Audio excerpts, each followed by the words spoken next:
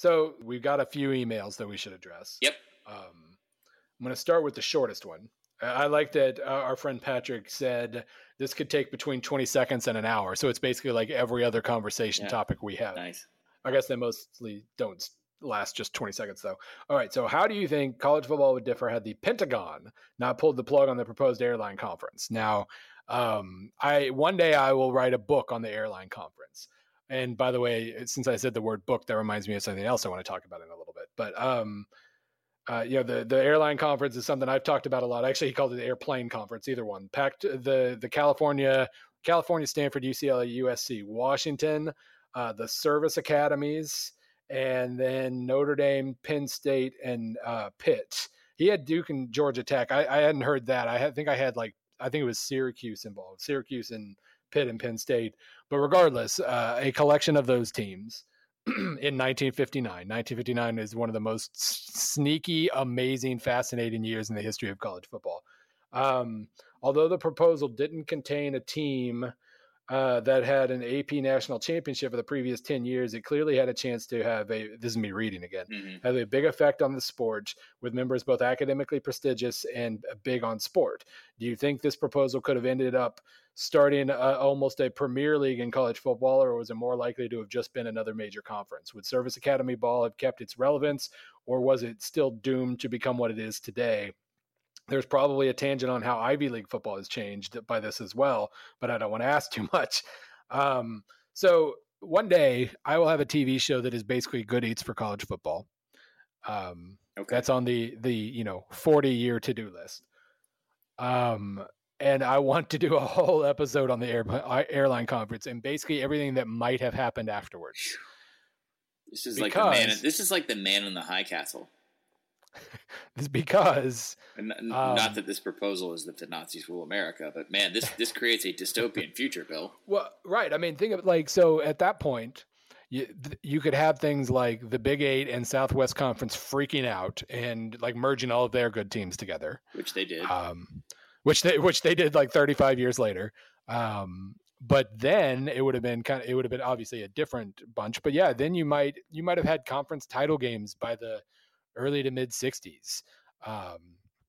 And while there was a clamor for playoff or college football playoff in the 60s and especially the 70s, that would have massively sped that up.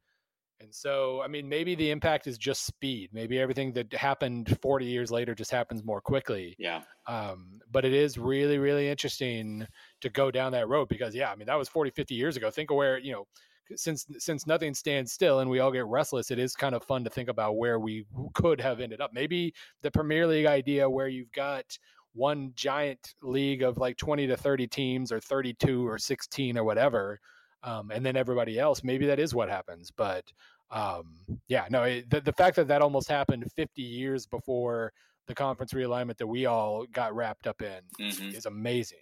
I'm sitting here jotting down some notes too. I'm trying to where do you want to hit this first? The economics are fascinating to me. Yeah.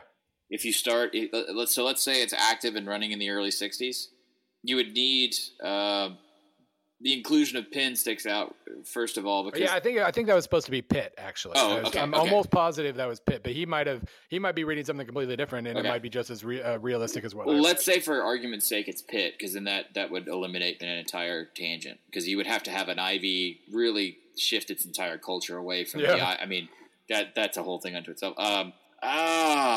This smacks of 1959 in a lot of ways. So you're talking about where the GDP is strongest in the United States, where population is strongest. You still have a functioning Rust Belt. Florida football is not really a thing yet. Florida State, Miami. Right. And a lot of this, it's funny they plant seeds to have a prestige academic institution in the Carolinas, and then also have the same thing, a strong engineering school in a large southern city considered in this proposal to be an outpost. So in the short term, Duke and Georgia Tech would have benefited greatly, because you would have seen the uptick in not only population growth in the South, but also television broadcasts at the time would have favored this conference dramatically, just with the inclusion of the California, Notre Dame, Penn State. This would have been the biggest rival to the Big Ten. So people don't realize the South struggled for a long time to have the same amount of national coverage that the Big Ten and the Pac-10 did. So I would see a temporary benefit for the two Southern schools there. I don't know if this changes, Bill, I don't know if this changes Notre Dame at all, to be totally honest with you. Yeah, no, probably not. It's everybody else that it changes. Yeah. I mean, Notre Dame kind of remains a constant for being Notre Dame. By the way, in 1959, the ACC was total crap. So, I think Clemson had some good years. Duke had some good years. But if what we're talking about here with Duke being involved, Clemson might get crushed by this. Florida State, or not necessarily Florida there in the SEC, but Florida State, Miami. If college football kind of creates a ruling class in the early 60s based around this, then some of these teams that hadn't emerged yet might have had a lot more trouble emerging a few years later or a couple decades later. I think this also dramatically benefits the two LA schools, because for a long time, what the two LA schools were able to do is to go into rural America, especially the South, recruit the African American communities when the civil rights struggle was at its worst, and pull kids away from those situations. A lot of Michigan schools succeeded at this. Michigan State used to have a pipeline of players that would come from the deep South, rural Georgia, Alabama, and Mississippi.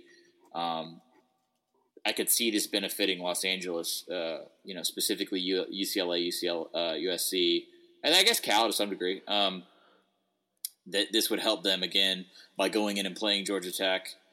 All right. What about the service academies? I don't know what this does, to be honest with you. I don't know. I mean, it puts them in a situation where they absolutely emphasize athletics more. That, or they struggle and they die and they leave. I don't know. I mean, that could have happened too. Teams have left because they weren't keeping up.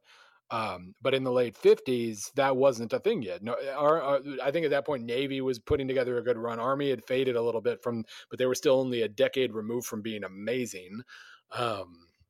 Air Force really wasn't much of anything at that point. They were just kind of a competitive mid-major that would, as I know from my Mizzou history, they would come to Columbia every couple of years and almost beat Missouri.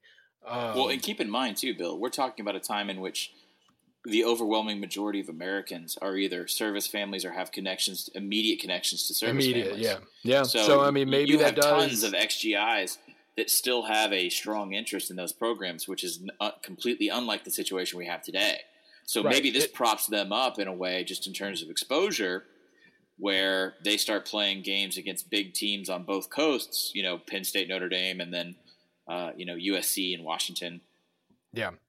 I think this is, I don't know how, if we're comparing to 2016 in our timeline, I don't see how this is anything but beneficial for the service academies.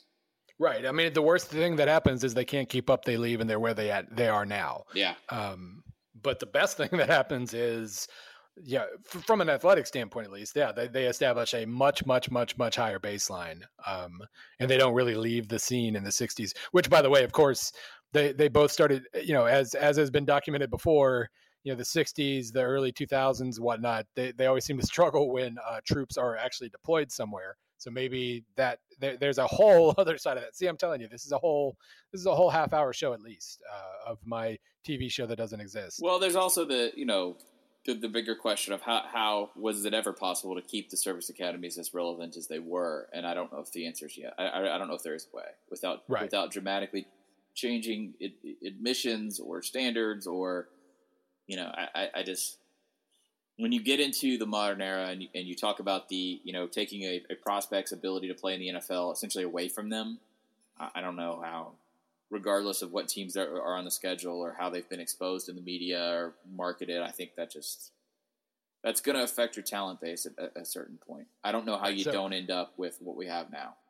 So basically, this might not have actually made a long-term impact at all, but if it did, it would only be positive for the football programs, basically. Yeah, I mean, man, we're making a lot of big assumptions right now. I think that's fair to say. It's a fascinating look. I mean, it's just. Yeah, no. By the way, Pitt. I think Pitt. If that's what he meant, and not Penn. Pitt may benefit the most out of all the schools here. Yeah. with the exception like of Duke. If Duke stays committed to football, also Wallace Wade was at Duke in the 30s, right? Yeah, he had left. Okay. This makes Duke a much more attractive destination, and they don't go into 40 years of hibernation minus the Spurrier season. The guy who succeeded Wallace Wade is named, of all things, Bill Murray. Nice. They won the Orange Bowl in 54. They made another Orange Bowl in 57. They had a bunch of top 20 finishes in that decade.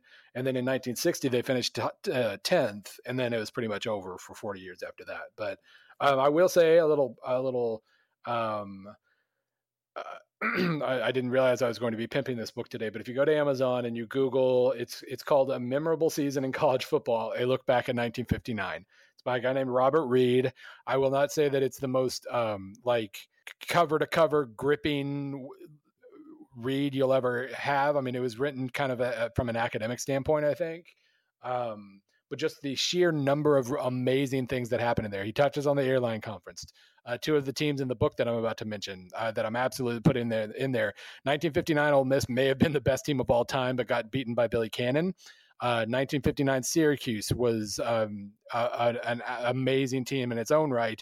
They didn't get to play Ole Miss. There was no machinery in place to allow Ole Miss to play a team that featured players of a certain color in 1959. So all of these things are going on, and from 59 to 62, college football and culture just mixed together so in such a volatile way. It was amazing. That's why I think it's notable that the two schools that they're mentioning in the still very segregated South at that time are a private institution that's not beholden to state. I mean, they're beholden to pressure, but Duke could essentially make its own laws to a certain degree, and then Georgia Tech and the blackest part of the South at that time. Yeah. So one other conference, I'm going to save the other questions because we're already at like an hour 10 and, we would talk another 20 minutes. But the other conference that I remember hearing about, it actually, now that I look, it has its own Wikipedia entry, the Southern Ivy, the Magnolia Conference. Around the time that these discussions were going on, I think it was the chancellor of Vanderbilt University wanted to create basically a Southern-based conference of academic institutions. And the schools, knowing what we know about the history that would unfold, is pretty impressive. SMU, Vanderbilt, Rice, Duke, and Tulane. And then I think, is it in this article? So basically, I've seen Miami the field for the college baseball playoff every year. Right. And I've seen Miami tied to this as well because they are also private. Yes, keep in mind, by the way, in this era and for many, many years, Miami is nothing more than a private, predominantly Jewish school of a very, very small enrollment tucked away in Coral Gables, Florida. But it would have been, it's funny, I don't think it would have played out this way, but it is funny thinking about Miami emerging in the early to mid-'80s in the same conference as SMU.